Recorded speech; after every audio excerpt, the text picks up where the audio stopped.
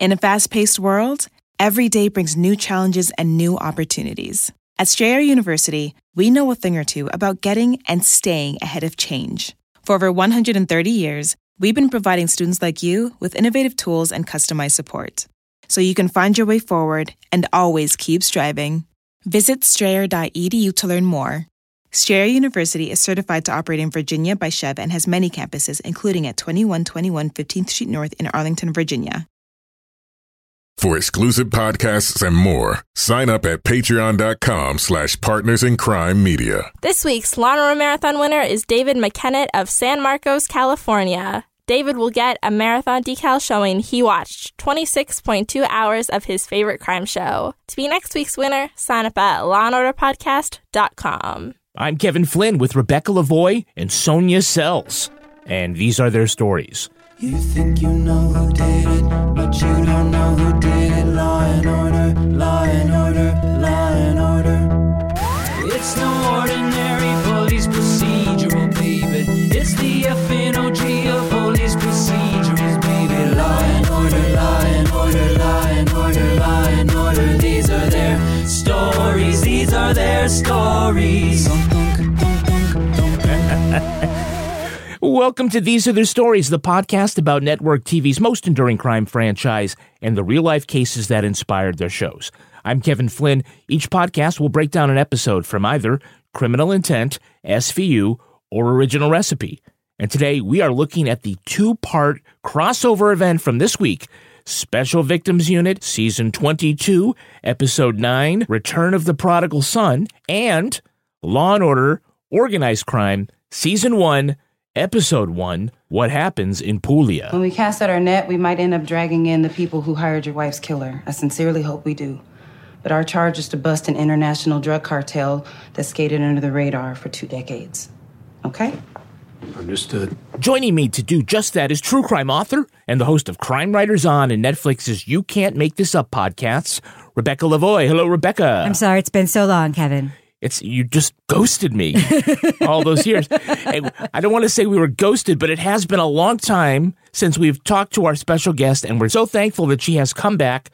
We want to welcome from the Rewind the Love podcast, Sonia Sells. Hi, Sonia. Hi, guys. I'm so happy to be here. Oh, my God. I can't tell you how happy I am to see your face. It's so great. It's so great. The feeling is mutual. So you now have a podcast called Rewind the Love, and you look back at Rebecca's favorite TV era, VH1 celebrity reality shows. Oh, my gosh. Yes. So I actually do that show with my husband. Mm-hmm. A lot has changed since I was here Lame. last. And, Lame idea.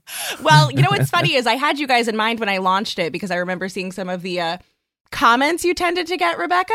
Yeah. And I was like, I wonder if that'll ever happen to me. And literally earlier this week, someone's like, the show would be a lot more enjoyable if she was nicer to the male co-host. Oh, God. You watched long enough to pick up on the dynamic, but you didn't listen long enough to realize that we were married. Why do people think that is helpful? To send an email saying, well, your co-host laughs too much. Why do you think that is going to help anything? Kevin, everybody knows white men need a boost whenever possible. Yeah. And they feel very bad for you every time I have an opinion that's different or when I am hosting the show that I host and I'm like, shush now. That's really hurtful. The audacity of us trying to keep the show we're making streamlined. I know. We're such bitches. Well, it's always women that address the email to me. So, Sonia, which was better for American culture? Rock of Love or Flavor of Love? Neither, and I believe that both of those men deserve all of the smoke. They are predators. Allegedly, it's disgusting. Like all of those women now, I think at the midway point between the ages of Bret Michaels and Flavor Flav and the women they brought on, women in quotes, I'm thoroughly disgusted. All of those women were in their 20s and like Flavor's in his 50s and just, ugh. So I guess looking back at men on television, it apparently all around it doesn't hold up well. No. I mean, age gaps in Hollywood, who would figure? So, Sonia, of all the franchises, which two cops are your favorite detective team? Favorite Law and Order detective team. So I know last time I said Benson and Stabler, but I love the dynamic between Finn and Munch. And I kind of feel like I have to say say the same. I don't know. My relationship with policing has changed so much, I think, even since the last time I was here, that I think I love the way they love each other, but I don't love them as cops. Right. I mean, SVU, as much as I loved it before, obviously, it's really become like my pandemic background show. Like my husband will be like, I've seen this one already. And I'm like, so have I. What's your point? That's the point. Duh. And, watching now them chase the wrong lead the entire episode until the last 15 minutes until they just happen into some clue or revisit something they should have looked at correctly the first time. That's awful policing every single week. I've been saying that for years. I've been saying that even before my relationship with policing changed. It was not good. And Sonia, who's your favorite prosecutorial team? Favorite Law and Order District Attorney Prosecutorial Team. Oh, Barba, still, all day. Oh my God, still so hot. And he came back with a beard this season. God damn. They know their audience. He also said that what he's been doing in the meantime is working with the Innocence Project. And I keep thinking, if you supplied the Innocence Project with more business. Yes. All right, so now let's take a look at the first half of this crossover event. SVU Season 22, Episode 9, Return of the Prodigal Son. Well, Liv is late for her own awards ceremony when she's diverted to a midtown car bombing. She immediately recognizes the person in the ambulance as Kathy Stabler and turns to find a shell-shocked Elliot Stabler, just a boy, standing in front of a girl, asking her who the fuck blew up his car. How did this happen? Why? Rollins is at the scene. A uni told her there was a rental car parked on the street. Kathy went to get in, and the bomb went off. Arson thinks it misfired and threw her clear. A rental car? Where are they in from? They've been living in Italy. Elliot had to come in for some type of a task force meeting, and he and Kathy decided to make it a trip. He just called me out of nowhere and told me he was coming. I may have spoken about your award. I thought enough time had gone down between you two. Seems Elliot has been living in Rome for the past 4 years as the NYPD International Liaison to Italy. You know, exactly the job he's most qualified for. Finn and Rollins bring in a guy arrested for throwing a Molotov cocktail at a police van during an anti-mask rally. The guy, Jacob Peters, spelled with a Q, denies blowing up the Stabler's rental car. That's when Elliot comes in demanding to question him because, my family! And that's when he starts rolling up his sleeves and charges Peters, and America's like, yeah, Stabler's back. Kathy awakes, and Olivia meets Elliot at the hospital, and she says, oh, look at the two of you together. And then she says, I'm suspiciously tired. In the waiting room, Elliot wants to talk out why he never called after he left, and Olivia's response is, what the actual fuck, man? Garland, Kat, Rollins, and Carisi are all a little amazed at this guy who shot 6, beat up many, and had multiple IAB investigations, that this guy is anywhere near this case. Finn has a drink with Elliot, trying to see if the bombing has anything to do with his organized crime cases. DNA from the cell phone bomb trigger is a familial match to Yuri Lenski, a prisoner who refuses to give up a relative, but his mistress as the bomber for hire is likely his nephew, Sasha Linsky. Carisi wants to charge Sasha and put pressure on him to give up his employer. And just as the public defender is about to discuss a deal, in walks a really expensive lawyer suspiciously retained on his behalf. No deal, Sonny. That's when Liv gets a call to get back to the hospital. She finds Stabler standing outside Kathy's room, but she's not there, and everything's been cleaned out. Thanks, Obama. Carisi now wants to up the pressure and charge Sasha with Kathy Stabler's murder. Kat and Finn go to pull him out of Rikers, but find him dead in his cell with a hot-shot needle in his arm, made to look like an overdose. Liv wants to find out who got to him, but Garland takes the investigation away from SVU and gives it to Intel because he realized nobody got raped and they should not be doing this investigation. You're kidding. Benson, now on her 5th trip back and forth from the hospital, finds Elliot mourning with his children in the chapel. Okay, so this is what I call the MacGuffin car bomb. You think? Yeah, the only purpose is to bring Benson and Stabler back together and be the impetus for Stabler's new show. And the whole crime B plot, I just think is insignificant. I don't even remember it. You're like reading it. I watched it yesterday and I'm like, really? That happened? That happened? That happened? Why was she called to this scene to begin with? She was closest? I don't know. And why did they even start investigating it when every time they show up at a scene where someone's been raped, they immediately push the other cops aside. They're like, no kids, this one belongs to us. But no one ever does that to them. It's weird. But it's not completely a MacGuffin. You're wrong about that. There is a purpose. To kill Kathy, which I predicted months ago. They literally, I mean, how many times has SVU related to a rape or trafficking or something done work with organized crime syndicate, like done something related to organized crime syndicates? So I saw the trailer and I was like, oh, maybe this, they find a rape victim in a car or something like that. And maybe that's what brings them together.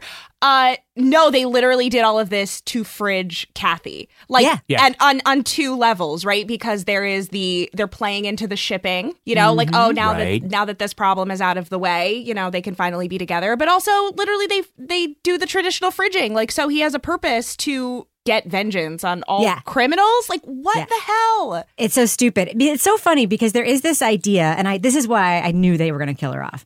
There's this idea that like a man cannot be at the center of a show unless there's a potential for romantic interest. Like that's a thing, right? The only show I can think of that ever like bucked that completely was Friday Night Lights, where at the center of it was this like extremely functional marriage, and like the person went home to their wife like every day, and like that was part of the show.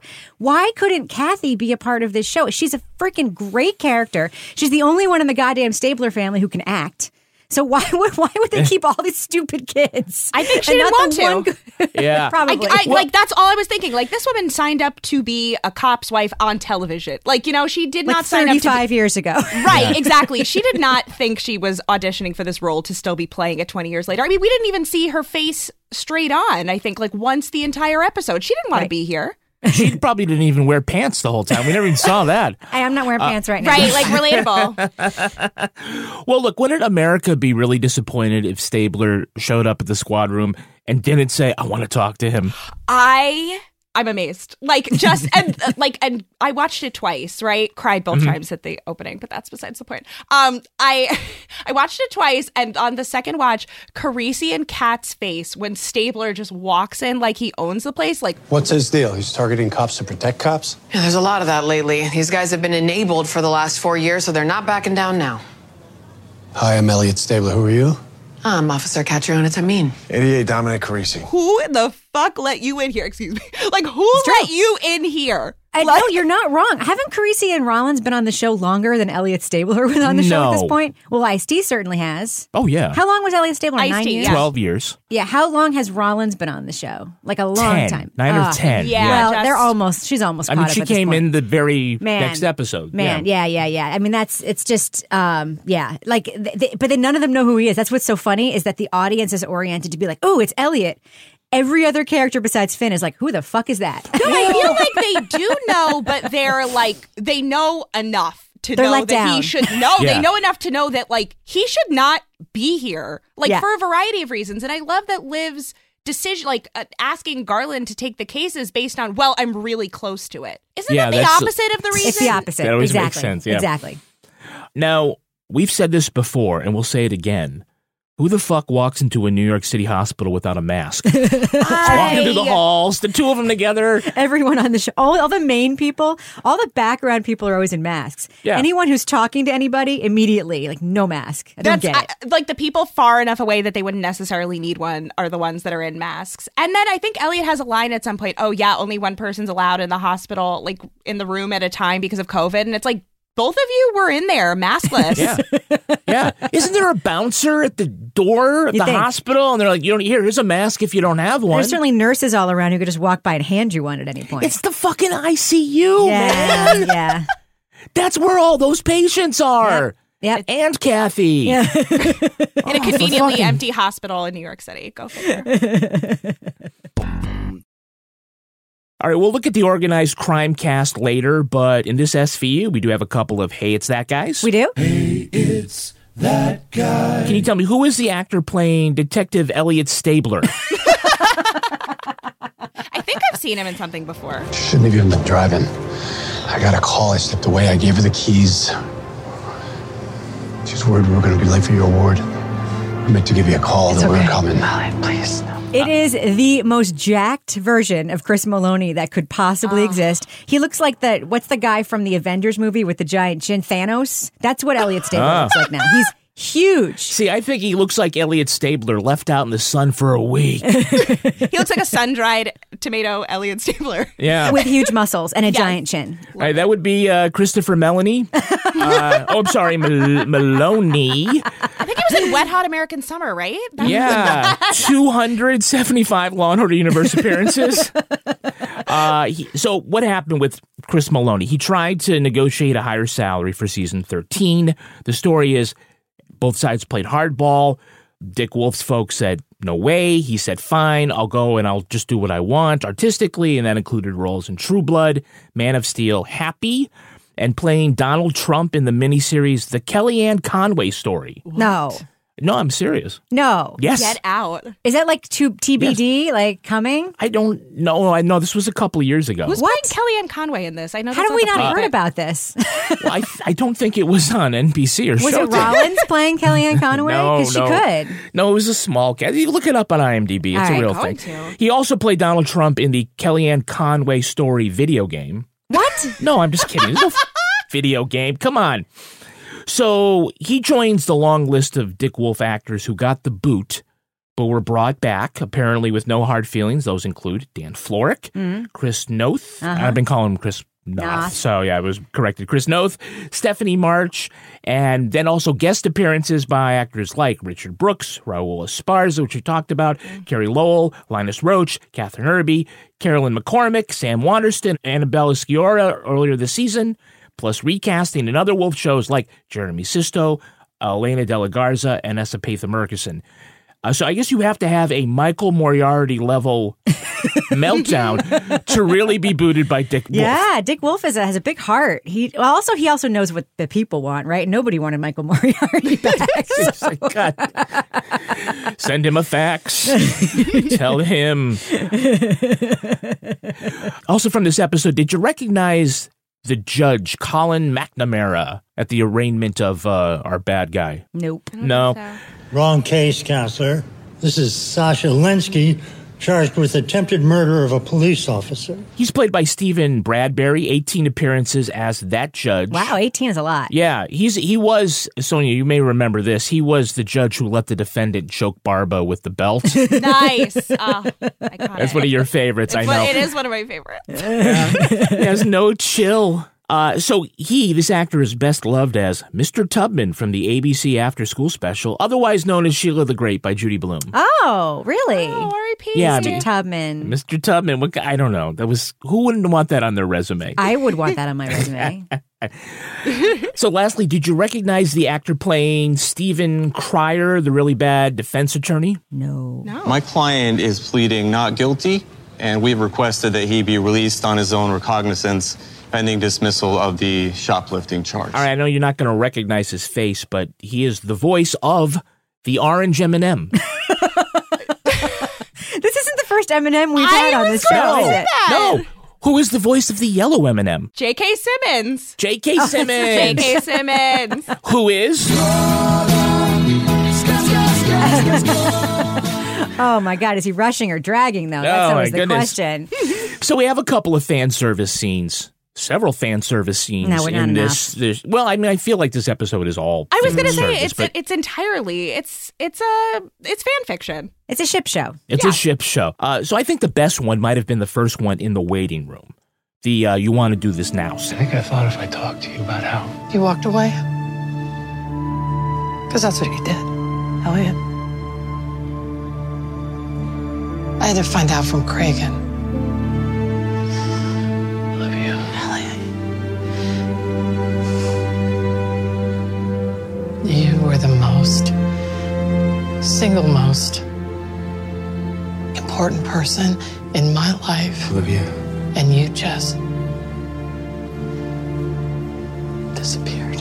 I really felt like we saw the post-Stabler Captain Olivia Benson character dealing as a mature character, emotionally mature character, dealing with somebody that deeply hurt her, and a somewhat different dynamic than old Benson and Stabler. Am I reading too much into this? No, I felt that more during the interrogation. Mm-hmm. During the interrogation, when it was interesting because she goes into that whole thing with Garland and Carisi of, oh, no, I'm not going to let him, I'll be good. And she immediately defers back to that dynamic. And then quickly snaps back, like gets into her, look at me, I'm the captain now face, gets into that moment. And just their dynamic was just so rich for a show that is so shallow. So I also saw that, Kevin, and I liked it because I have never been I know that they had chemistry and stuff as actors, but I have always hated the fact that he was like the alpha in the relationship in so many ways. Yeah, that's a good way to put it. Because she's a better cop. She's a nicer person.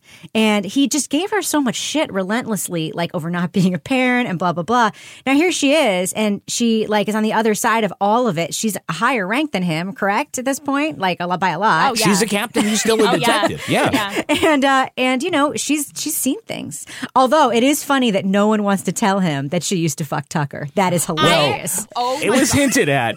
I would, of all the things that I was waiting for in this episode, I would love to be a fly on the wall, or I guess hopefully they show it, when he eventually finds out that serious partner was Tucker, because he put them, that relationship is still infuriating to me, because how are you going to fall in love with the man that gave you nothing but hell, has been the biggest villain on the show for so many years, but... It's a lot of hate fucking. A villain for trying to keep cops, doing the job correctly. And then 2021, we realized Tucker was the hero all along. Well, look, getting back to that scene, Mariska, I think, does a great job, because I think it is harder to play angry and hurt quietly and small as opposed to yelling and screaming. Not for women, man. That's how we get angry.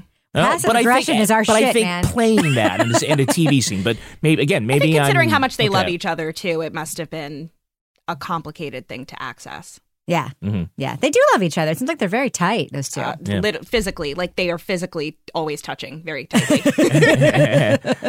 So Stabler says to Finn, hey, while my wife's unconscious, why don't we get a drink together?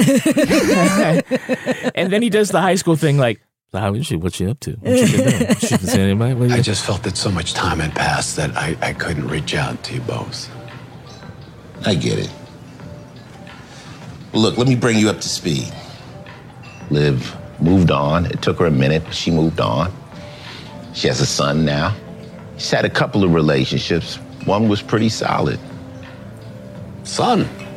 Good for her. Who's the guy? You have to ask her that. Don't these two have Facebook? Isn't that how you find out about folks?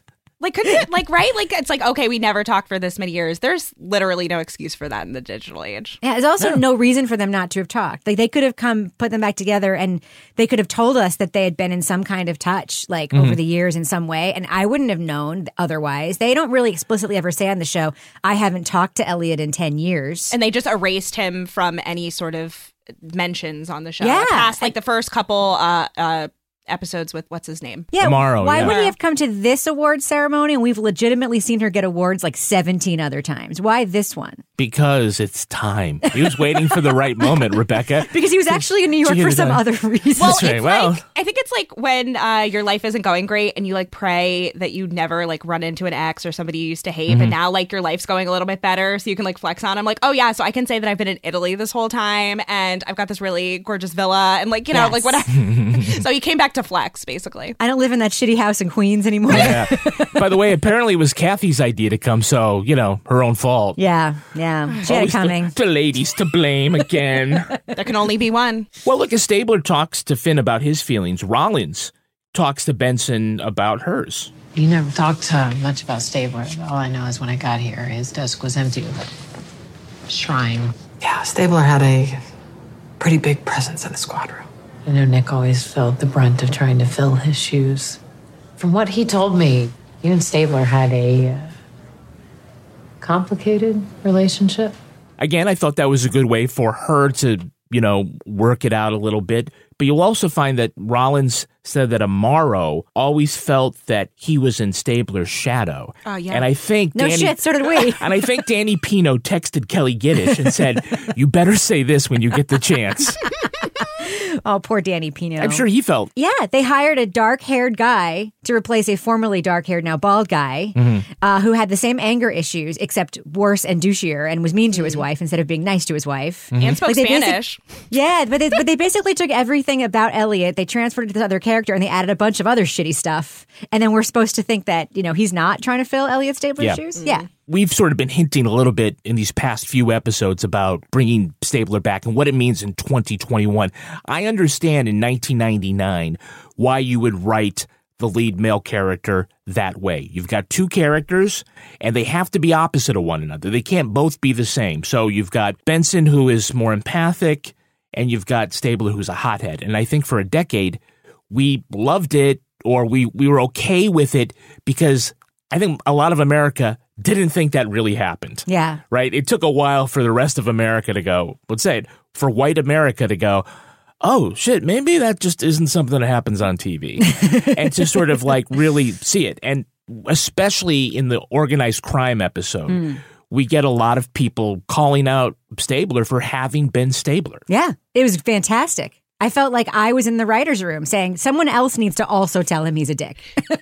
So I was enjoying, I literally have like a whole subset of bullet points in my notes about the Garland and Benson conversation, because it was just, I've been struggling with this season a lot, right? Because they've done a lot of bad guys on both sides, like with the Antifa versus like the whatever they are, the terrorists.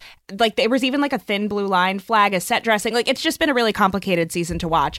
But I feel like they put Garland's bit in to particularly to speak for all of us, which is it wasn't even just like, hey, you were a bad cop and you treated people really shitty. It was like, hey, if you were anything other than a like white guy, like a cishet white man, you would not have had even a fraction of these. You wouldn't have even had the chance to make a mistake, let alone recover from so many. But I believe that he changed.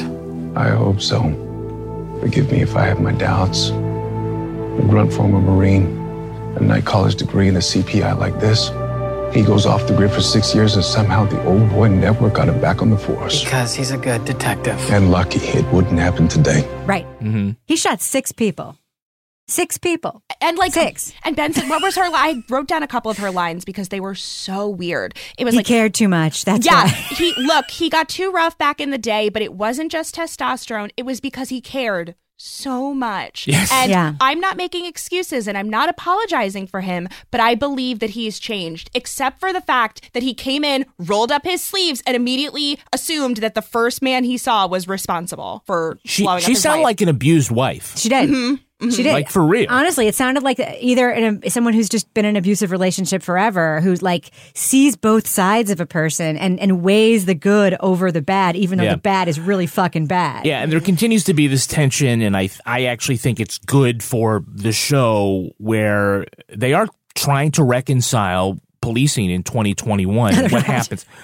They're barely trying. I mean, they're... I'll say in the first episode, Olivia had a exchange with Garland, and she said something like, "We did it by the book," and Garland says, "It's that book that got us where we are today." Yeah, yeah. I've been loving and they're Garland. both right, but I love Garland. Yeah, he's great. I really do. The problem is that book is why you are here. Right. Right. You know, at one point when Kathy finally, Stabler's sitting in the waiting room and goes like, "Oh, she left without saying goodbye," and I was fully expecting Liv, without missing a beat, to say, "Well, now you know how it feels."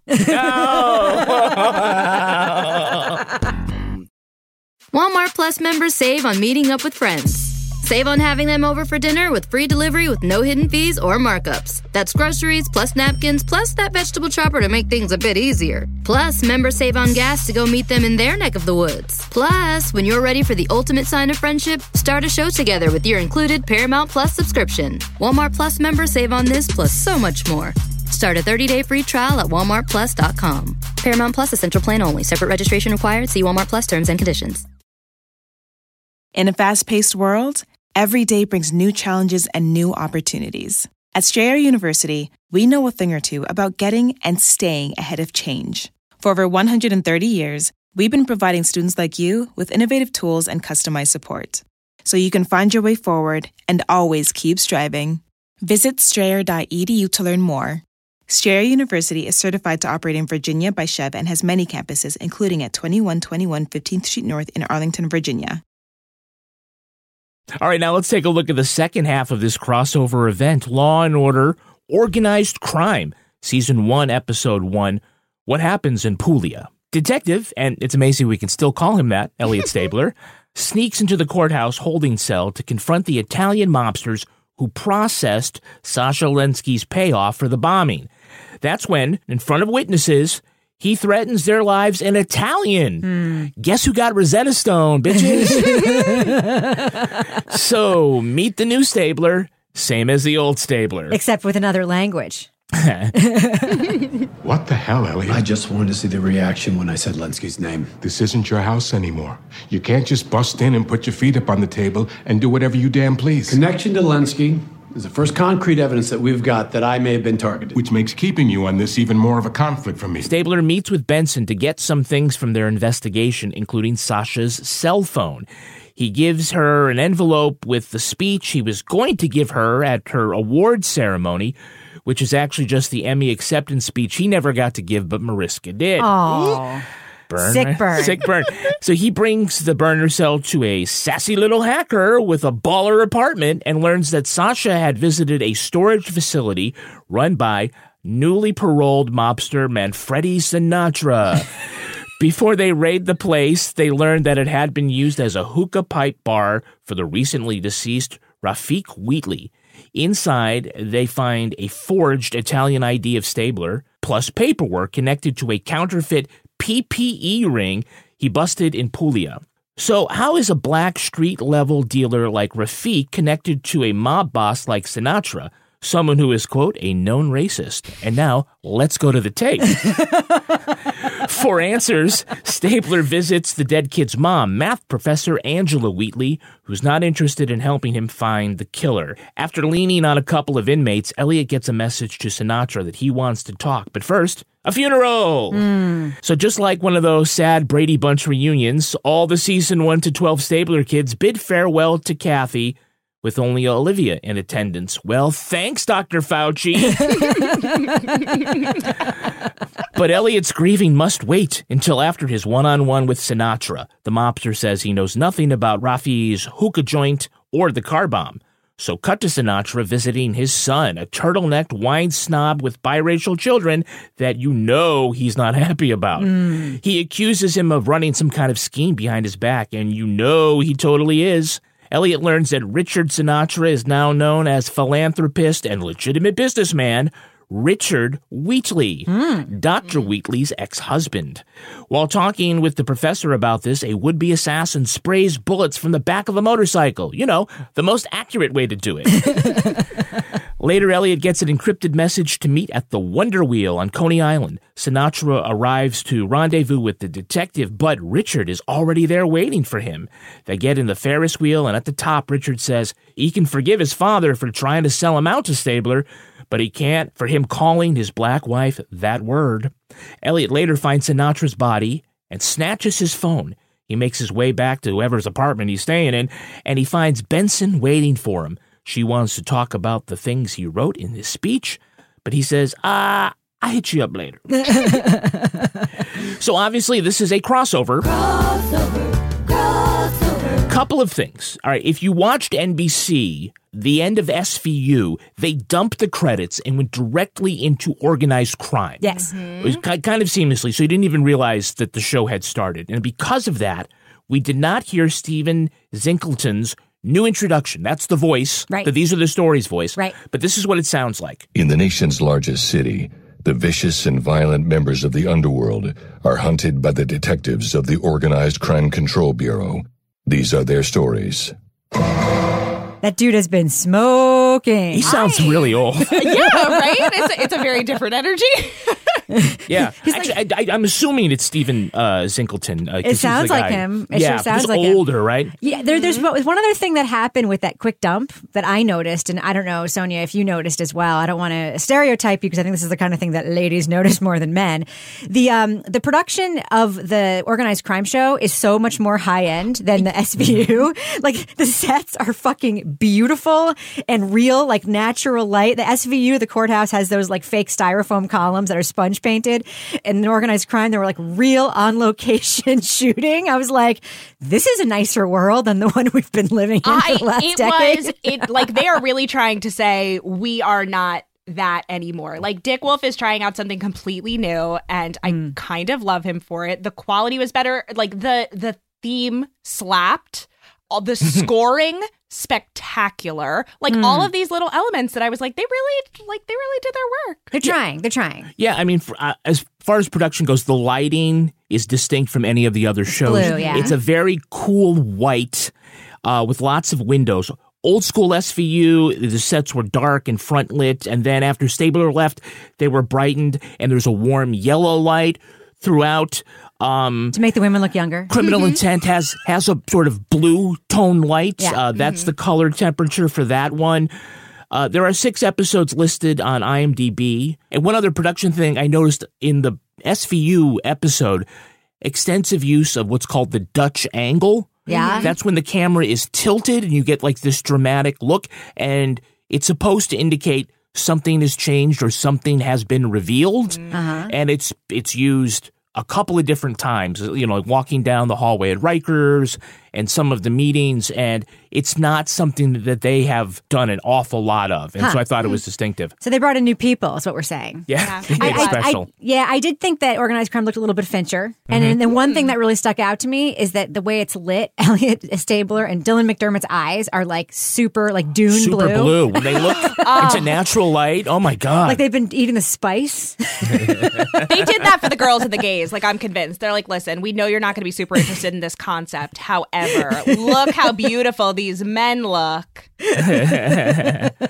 So there are 6 episodes listed on IMDb of organized crime, and instead of a mob crime of the week, it looks like it's going to be a season-long effort to take out the big bad, which is also a departure, but probably more realistic than in organized crime. These are supposed to be like long investigations. So are we happy with the amount of Benson Stabler reconciliation time that we got and then moving on, or their ability to move on? Or is it more realistic that they're going to need time to reestablish the relationship? So it's a couple of episodes. Not like with Finn. Hey, how you been, man?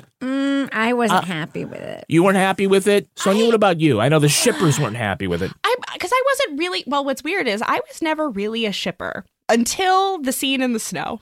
When I'm looking at them as like 2 real adults, like some of the older dynamics had gone away and they're now looking at each other as 2, well, I would say equals, but that's not really fair to Benson. Can't believe you lived in Rome. In this great apartment, terrace overlooking this 15th century palazzo. You'd have loved it. Elliot, I can't. Well, I would have liked a Noah introduction. That would have been nice. I felt like we were robbed of a Noah introduction. And I don't know, like there was a little something missing there, but I don't know. Yeah, no, I actually was we never find out what's in the fucking letter. Like we will by the time these 6 episodes are up. Is there going to be more crossing over? Do we know that? It looked like it in the preview for next week. Yeah, that's what I'm wondering, because it is extremely unsatisfying. Although I did find the snow scene quite satisfying, because she was like she was not interested, and like really like she could have stood there talking to him forever, and instead she was like, "Nope, I'm gonna." Yeah, I can't do this. But she didn't even say goodbye. She just turned around and started running away. She has that line where she's like, they're laughing about like Italy and the villa, and she just kind of like snaps back into being like, "Oh yeah, this person hurt me," and she turns around and she goes, "Elliot, I can't." And I was like, "Yes, girl, you can," but also, what specifically can you not? Because I'm a little confused. He says that what triggers her is when he talks about their apartment, and he says you would have loved it. Yeah. Sort of implying and she says, I can't do this. Implying like in an alternative universe, it could have been the 2 of them there. I mean, that's what it sounded like to me. Or you could have visited. It sounds to me like he's saying, like, it's almost like we could have been there together, or we could have had time there together, even if you'd visited me. But it was him that left her. And so it was a fucking uncool thing to say. I was just like, ew, don't say that. Your wife has been dead for 4 fucking fucking minutes. Like, what are you doing? And I can't believe the only thing he's not talking about is that his wife died. Why is he at work? Like, seriously. Because his children need closure. Yeah, because he's gotta work through the pain. I don't know, whatever. So we learned that the mob scam around this is that in Italy, it has to do something with counterfeit PPE. So now I know why no one is wearing any on the show. Because they don't trust it. And they're like, the smell's Italian. I guess it's a lucrative business, but like when they said, oh yeah, counterfeit PPE, I'm like, wait, what? Like fake, like what was it, below health grade masks or something like that? I'm like, wait, what? We actually got some of that in shipment to our state. I don't know if you remember, Kevin, but the gloves had like 4 fingers. Oh my God.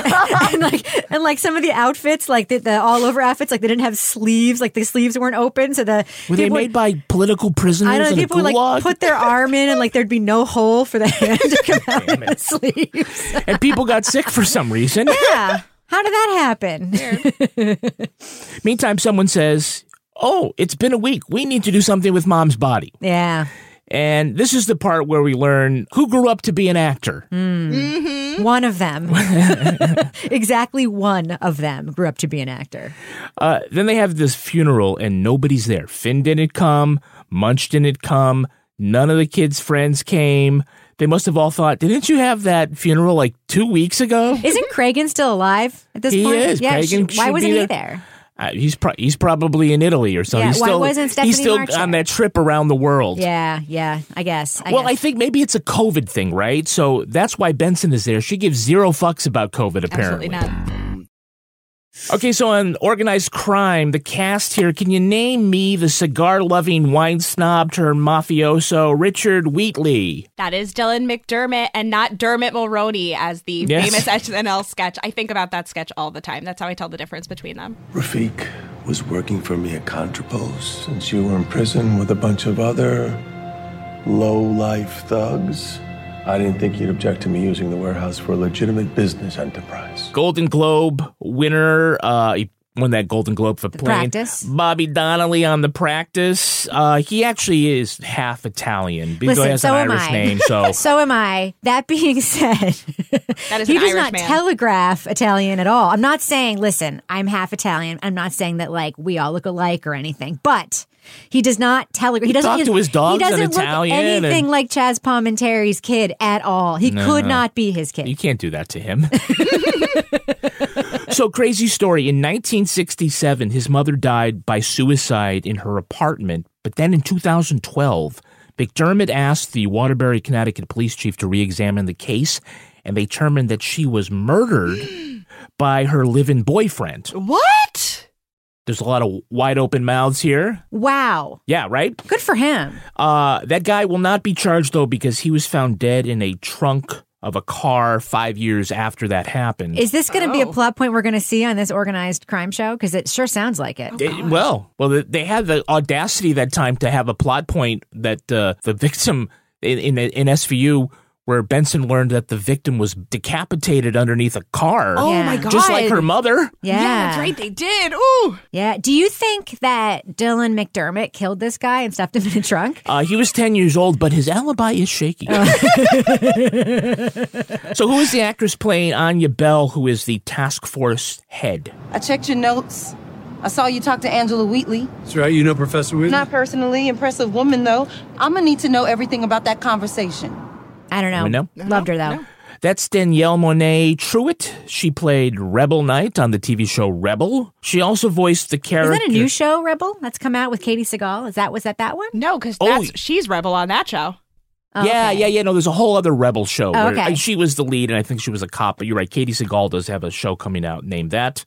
Apparently, you can't copyright a title.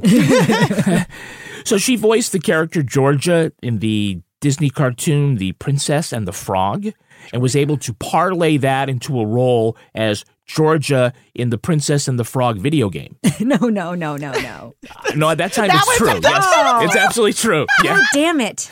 Man, that's where the cash is. God damn it. So who's playing Professor Angela Wheatley? We were never married, and he died in 1997 of a heroin overdose.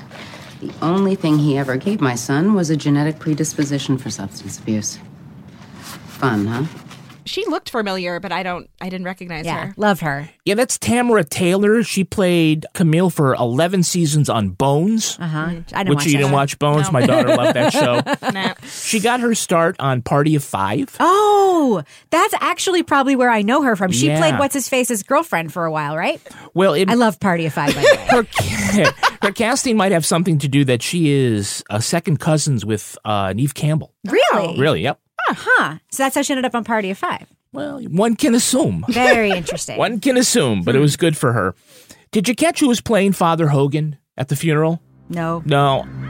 It was Elliot that introduced me to Kathy 37 years ago. Okay, well, we only see the guy in profile while music is playing over his lines. That's Michael O'Leary.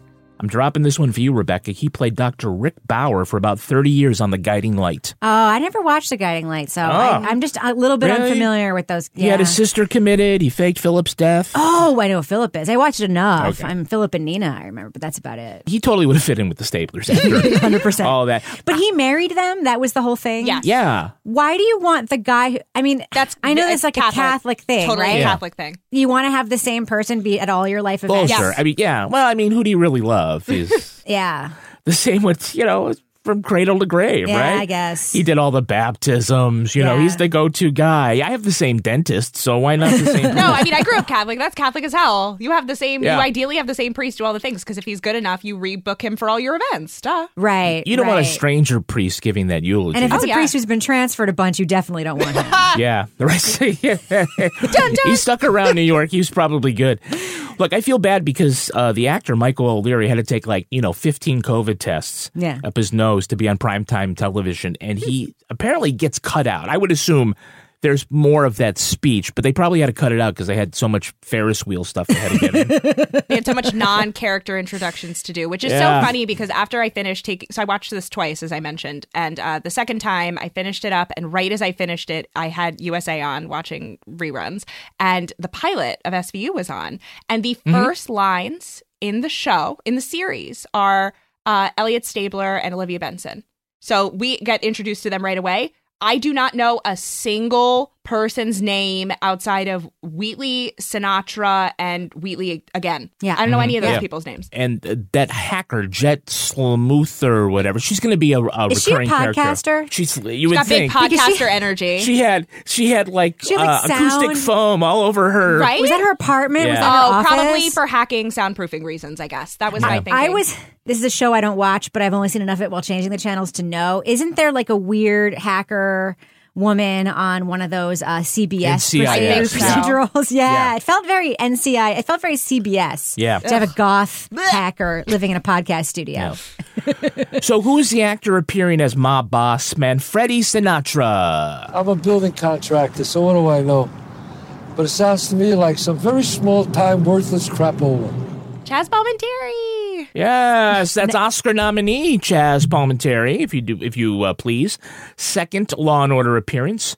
You know him from Bullets Over Broadway, A Bronx Tale, and The Usual Suspects. He also played Angie Harmon's father in Rizzoli and Isles. Oh, really? Which you're binging right now. I've been watching it. It's a very guilty pleasure of mine. Speaking of weird shows on USA, Lifetime.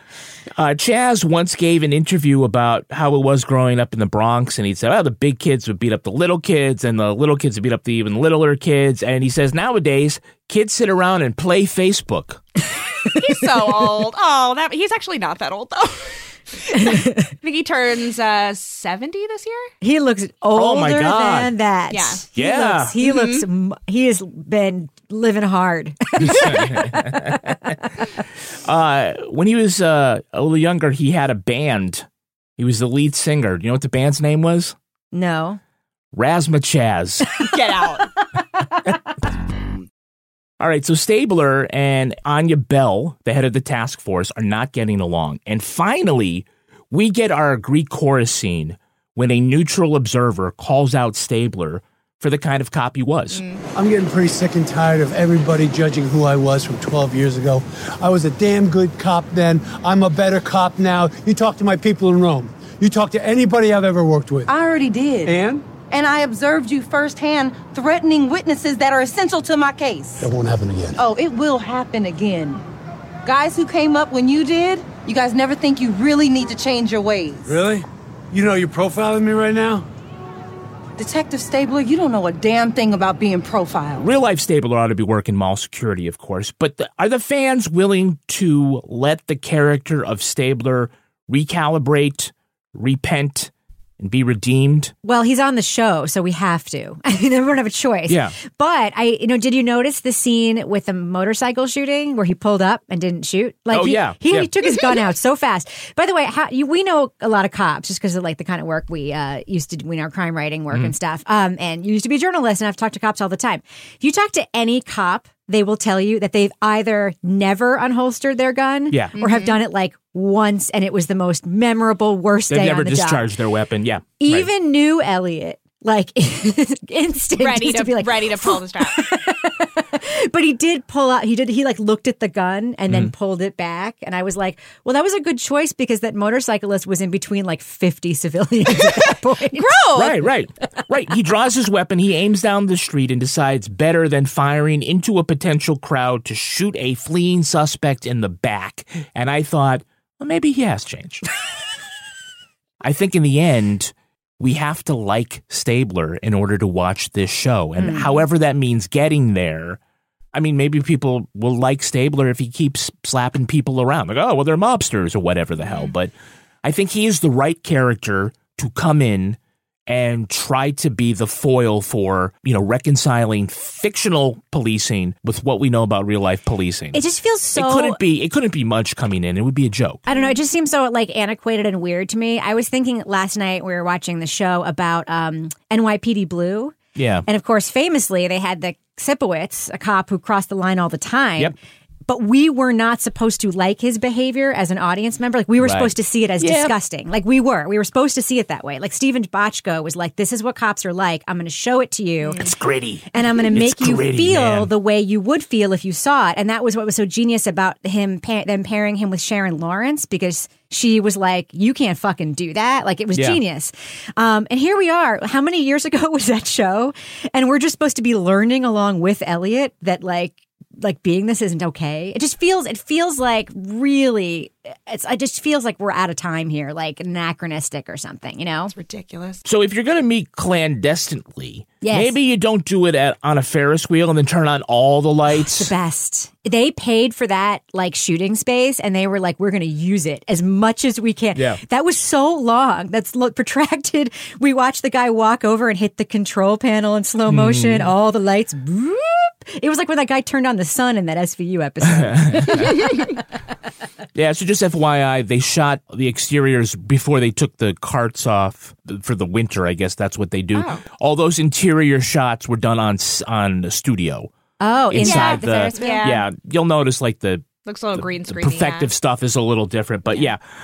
And so Richard is trying to explain to his father like what it is to be woke. And now you're suddenly woke. Woke? You're not a racist anymore. What I'm trying to tell you is, I regret the ugly things I said about your children, my grandchildren, especially about your beautiful wife. Love is love.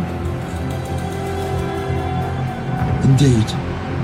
Love is love. Look, he says he cannot forgive him for that time he said that thing about his black wife and kids. But for real, we know it wasn't the one time.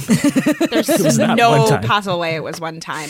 I mean, I am sort of amazed at the openness with which he married women of color strictly to piss off his father. Like, obviously they're both beautiful women, so that's, it's a little shallow on that level too, but like, it's very openly like, my dad's a racist. I'm going to get back at him by using these black women as pawns. Which is also racist, by the way. I kind of feel like, though, that his affection for his kids and his ex-wife and his new girlfriend, I kind of feel like that's genuine. Yes, but there is a I don't have a reason yet to believe that it's a revenge thing, but he's a white man who clearly fetishizes black women. That's what it is. Like, I do believe that the feelings are there and that they're genuine, but I don't think it would have hit. It wouldn't have hit different. It wouldn't have hit the same. It's real bad. bad. Yeah. It's real bad. And he's one of these white guys too who thinks he's not racist because he's like, I have black kids. I don't see color. It's like fucking bullshit. That's all you see. I love that. I have black grandchildren. Yeah. It's like that you had nothing to do with that. Yeah, at least Chaz admits he sees color.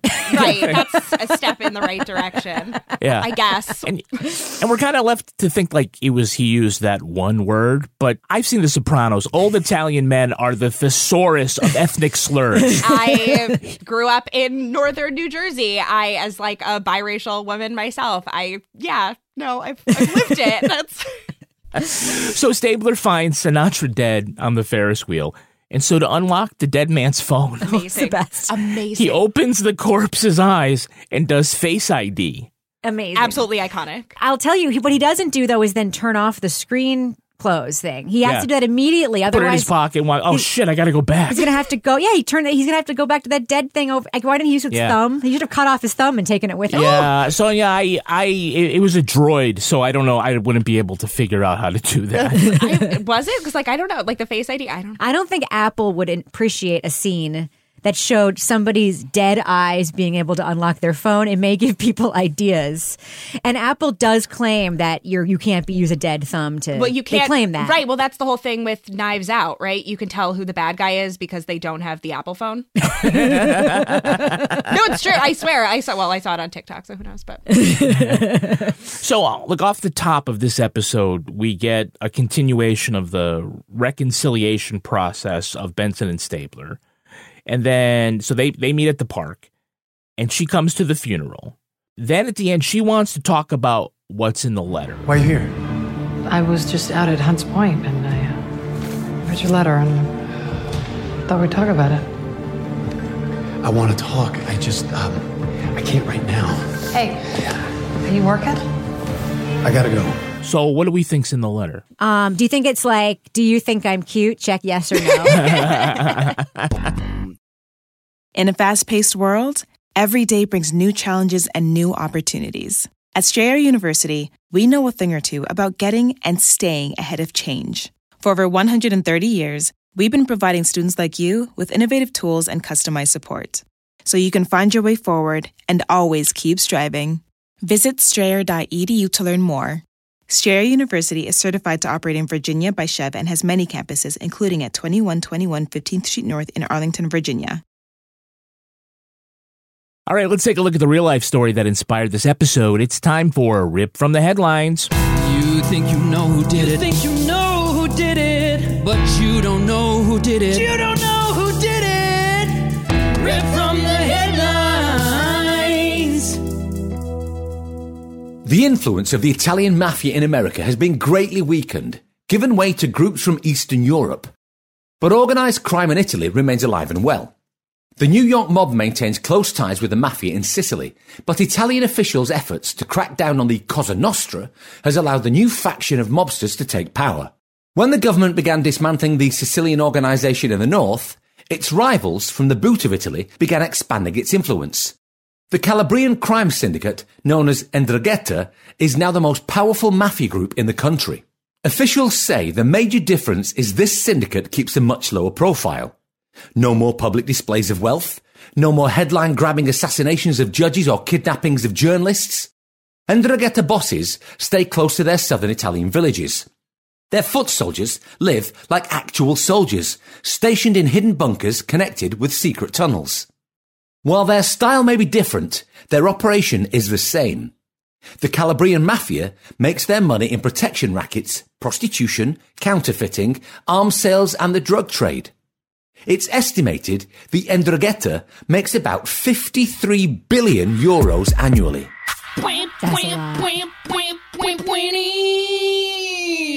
That was very informative. Yeah, that's actually more than Deutsche Bank and McDonald's make together, which, by the way, are the two favorite businesses of our former president. It's so funny because I don't even think about the Italian mob anymore. I just think that I think of them as this adorable old school relic because the mobs that exist now are so much scarier. Sort of like the Eastern European, the Russian mafia. The Russians fucking kill people with radioactive poison in other countries. Yeah. You never know when you're going to get it. And it seems like this. I didn't even know this was a thing anymore. Wasn't that sort of the thing why in American culture we're attracted to Costa Nostra because they're flashy and they're old school and there's this code of honor that they have. And so it's a romanticized version of organized crime, which, again, we're comfortable with. Yeah, I mean, it's funny because I had watched The Sopranos for the first time just before the pandemic hit. Weird choice on my part, but this show did kind of highlight for me how boring I found all the actual organized crime stuff on The Sopranos. The actual interpersonal dynamics were much more interesting to me. But I think, especially now that hip-hop culture has kind of moved away from it and all of that glamorization, it's interesting to see it brought back. It's oh yeah, that is a thing. Yes. So there was a huge crackdown on 'Ndrangheta in December 2019. And where they rounded up hundreds. I remember seeing that on the news. Yeah. And so right now they're conducting a mass trial of 350 people. To do that, they built a courtroom. They're going to try them all at once. They built a courtroom to hold 1,000 people. Like the Olympics. Yeah. The Olympics of organized crime trials. It's like press filing place, tables and computers and TVs everywhere. And they built it before the pandemic. So now everybody's appearing on video. Yeah. So that was a big waste of a building. Yeah. Maybe wherever that is, we'll get the Olympics someday, and that can be where they have the bicycle racing or something. Yeah. So last month they were able to make an additional arrest. A mid-level drug smuggler fled Italy before he could be caught, and he was off the radar for years until he was spotted making cooking videos on YouTube. Get in the most 2020s twist ever. That guy. That guy, yeah. That was the crime of the week on Crime Writers On, Kevin. You double dipped. I double dipped. Look, they identified him by the tattoos on his arms because they never showed his face, but he was, rolling out the ravioli or whatever. Fan-fucking-tastic. Yeah. Not the best way to keep a low profile, I suppose. I think, though, he knew what to do because, like in Goodfellas, you gotta stir the gravy. That's right. Can't let it burn. That is going to do it for us on this special edition of These Are Their Stories, 2 episodes for the crossover. We want to thank our very special guest. We're going to credit this as doing double episodes. Yes. Sonia Sell. Sonia, where can our listeners follow you online? So you can follow me at Sonia Marie Says on Twitter. You can follow my show, which is sort of on hiatus due to life stuff, but we're coming back soon. Rewind the Love for all of your nostalgic 2000s, but with a 2020 critical lens needs. And Rebecca Lavoie, how can our listeners follow you online? Twitter and Instagram. I am at Reb Lavoie, and I'm thinking about starting a YouTube cooking channel. I'll keep you up to date on it. Okay, your hands are lovely. And you can track me on Twitter at Kevin P. Flynn. You can also tweet to us at Law & Order Pod or follow us on Instagram at These Are The Stories Podcast. Our newsreader was Cy Frater. Our theme music was composed and performed by Uncanny Valleys. To get ad-free episodes of These Are Their Stories a week early, except for this one, sign up for Stitcher Premium. All clips in this podcast were used in compliance with the U.S. Copyrights Act fair use exemption for criticism and commentary. Special thanks to the elite squad of the Law & Order Wiki community for preserving the evidence. Go to lawandorderpodcast.com and sign up for our newsletter for a chance to be our next Law & Order Marathon winner. These Are Their Stories was recorded in the Yoga Loft above the Bodega in Bay St. Louis, Mississippi studio, and is a production of Partners in Crime Media.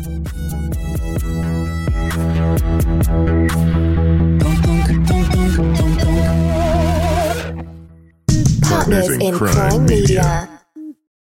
In a fast-paced world, every day brings new challenges and new opportunities. At Strayer University, we know a thing or two about getting and staying ahead of change. For over 130 years, we've been providing students like you with innovative tools and customized support, so you can find your way forward and always keep striving. Visit strayer.edu to learn more. Strayer University is certified to operate in Virginia by Chev and has many campuses, including at 2121 15th Street North in Arlington, Virginia.